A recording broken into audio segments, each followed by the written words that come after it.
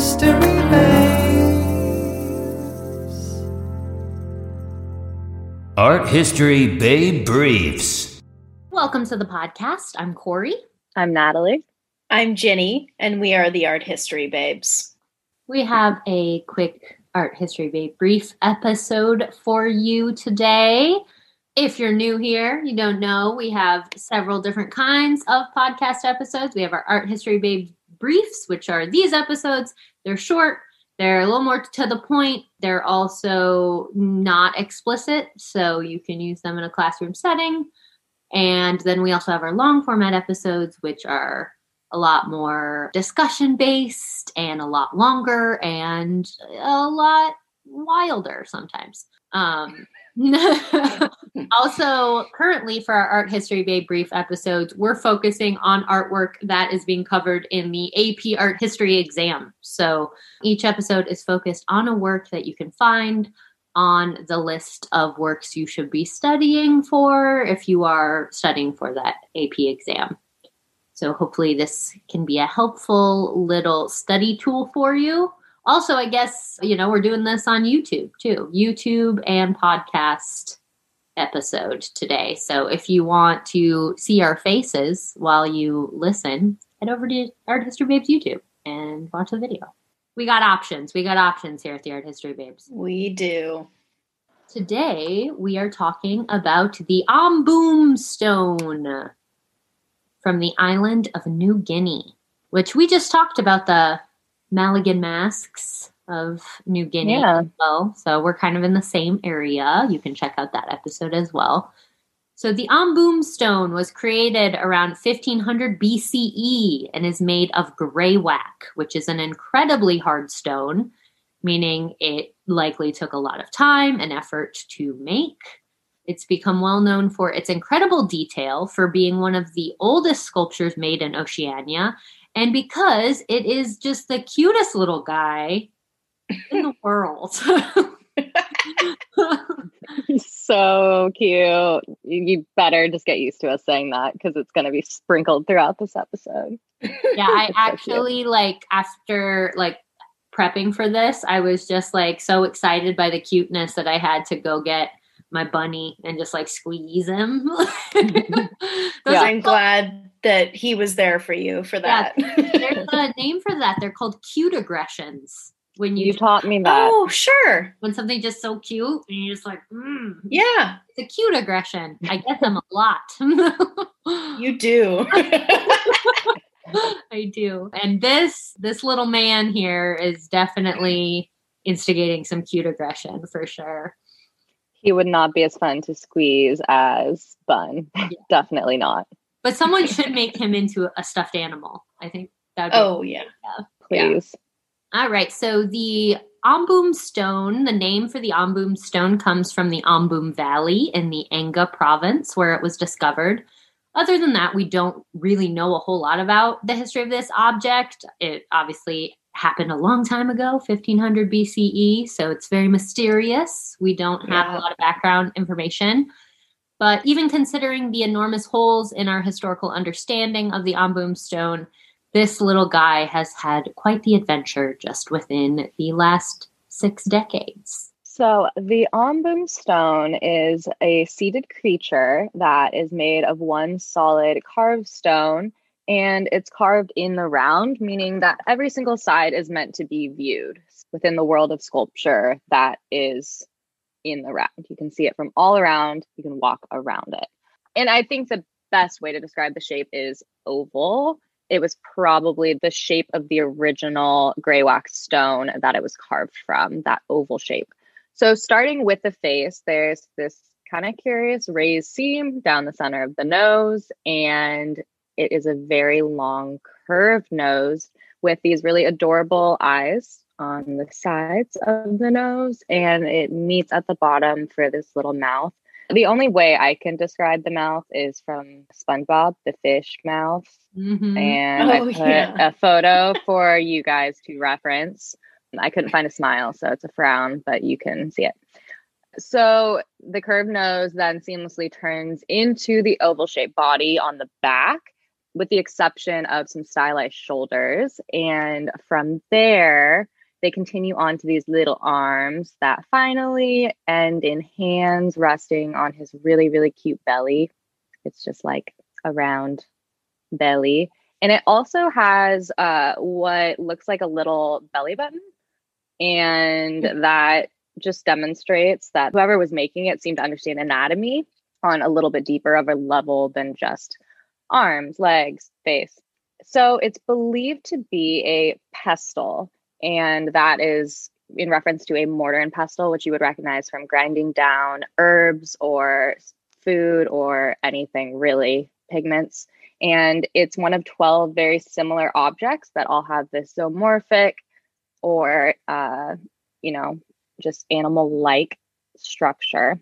So 12 that have been discovered and actually survived, because we don't know how many there were at some point, but there are 12 that have survived and we now still can see from the island of New Guinea. As far as the mortar and pestle, his neck would make up the handle and his body would have been used to pound down food or other materials like we've talked about. So that is, the way that it sits is the direction you would use it. And while it's in very, very good condition, which symbolizes that it was valued and treated well, it also has this shiny patina all around the outside, which does signify that it was well used. So while it was a tool, people did actually use it seemingly a lot. And while it's clearly some kind of animal, the exact species is, debated, as often things are in art history. And there are people who believe that it's a baby echidna, which is a spiny anteater. It's very cute. Obviously, it's like this thing.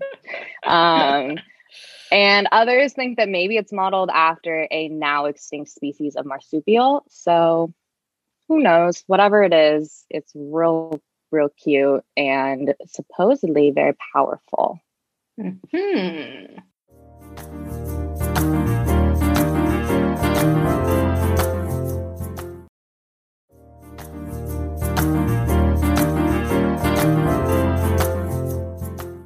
We don't know who made the Ambum stone or for exactly what purpose, but it's thought to be a totem, an animal that a community believes to hold some perceived power. By the time the Western world discovered this adorable little guy, it was the 1960s, and a group called the Enga were in possession of him. They called the Ambum stone a, quote, Simting Bilong Tumbuna, which literally translates as the bones of the ancestors.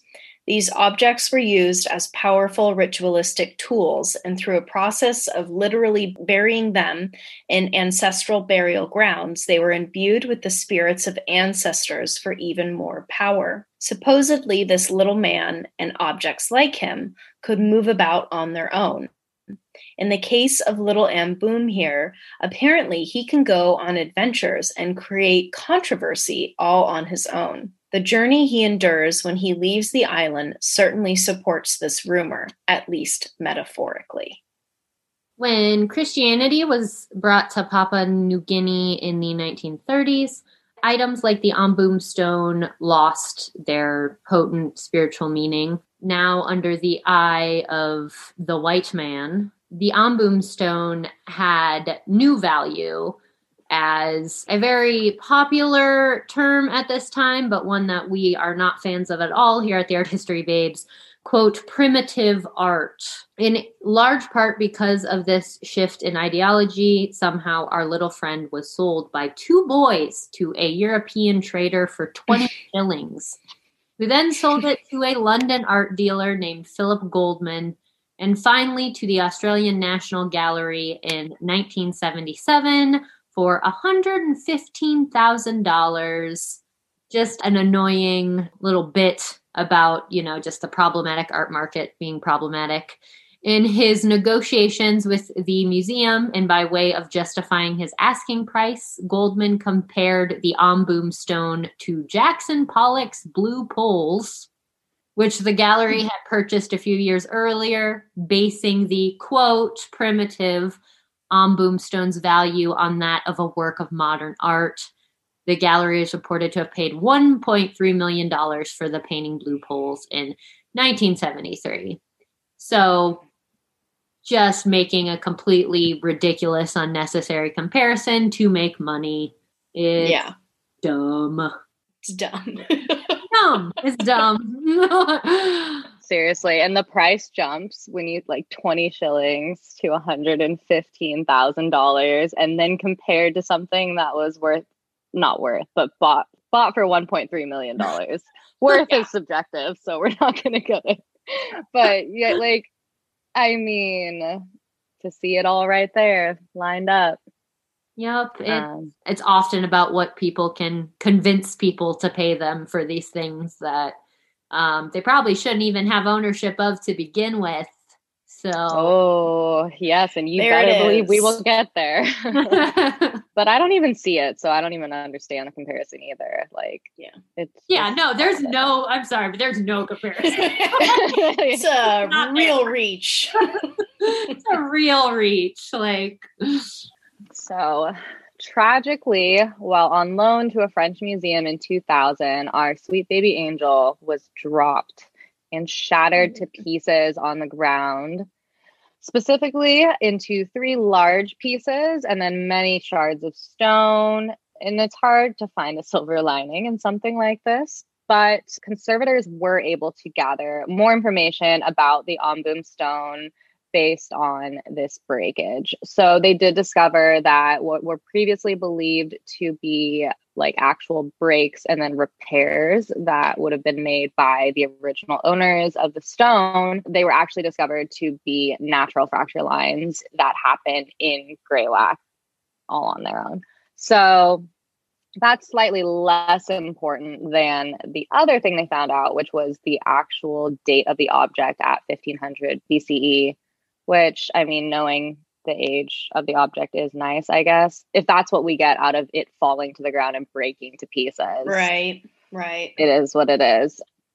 Although the Ambum stone was meticulously repaired back to, a pretty good condition, the damage definitely ignited more conversations around the already hot topic of ownership over the Ambum stone. So this actually sucks and is unfortunately not very surprising. Apparently, the Papua New Guinea Museum tried to buy the Ambum stone. At the same time, it was offered to the Australian National Gallery, but were not able to do so.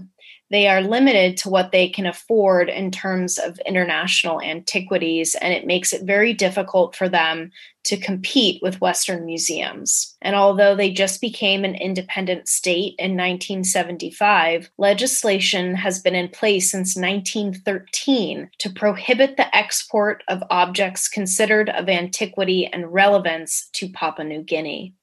Problem is, only recently have they been able to actually enforce said legislation, meaning, which you probably already figured out because our listeners are so smart, it is possible, if not likely, that the Ambum stone was illegally sold and exported off the island. The fact remains a point of contention. Shocker. That happens far too often. So that's our guy. That's the Ambum stone. I included this little memento mori. Seriously, send Ambum home with this adorable stamp that I found of him with a little skull, a little memento mori stamp. Guys, it's so how cute is that? Does it get cuter? If only we could ship all of our stickers with this little stamp. I know. It's pretty great. But yeah, it is a serious problem when larger Western institutions and museums buy items from, and especially illegally buy items from these countries. It's one thing if the country is actually making a profit. It's another thing if it's being illegally snuck out for 20 shillings. Mm-hmm, and there's no, I don't think there's any records of who these boys were. So, and I guess they were also supposedly encouraged to sell by a local minister. So by the time Christian ministries had come, that was apparently where they got the idea to sell it in the first place. So Interesting. layers. Yeah. Yeah, just important things to think about. But he's a cute little guy. Let's get him home if possible. And I think that's all we have for this little baby episode. Yeah, you can check out our Mulligan Masks episode if you want more on art from this area. And until next time. Until next time. The Art History Bay.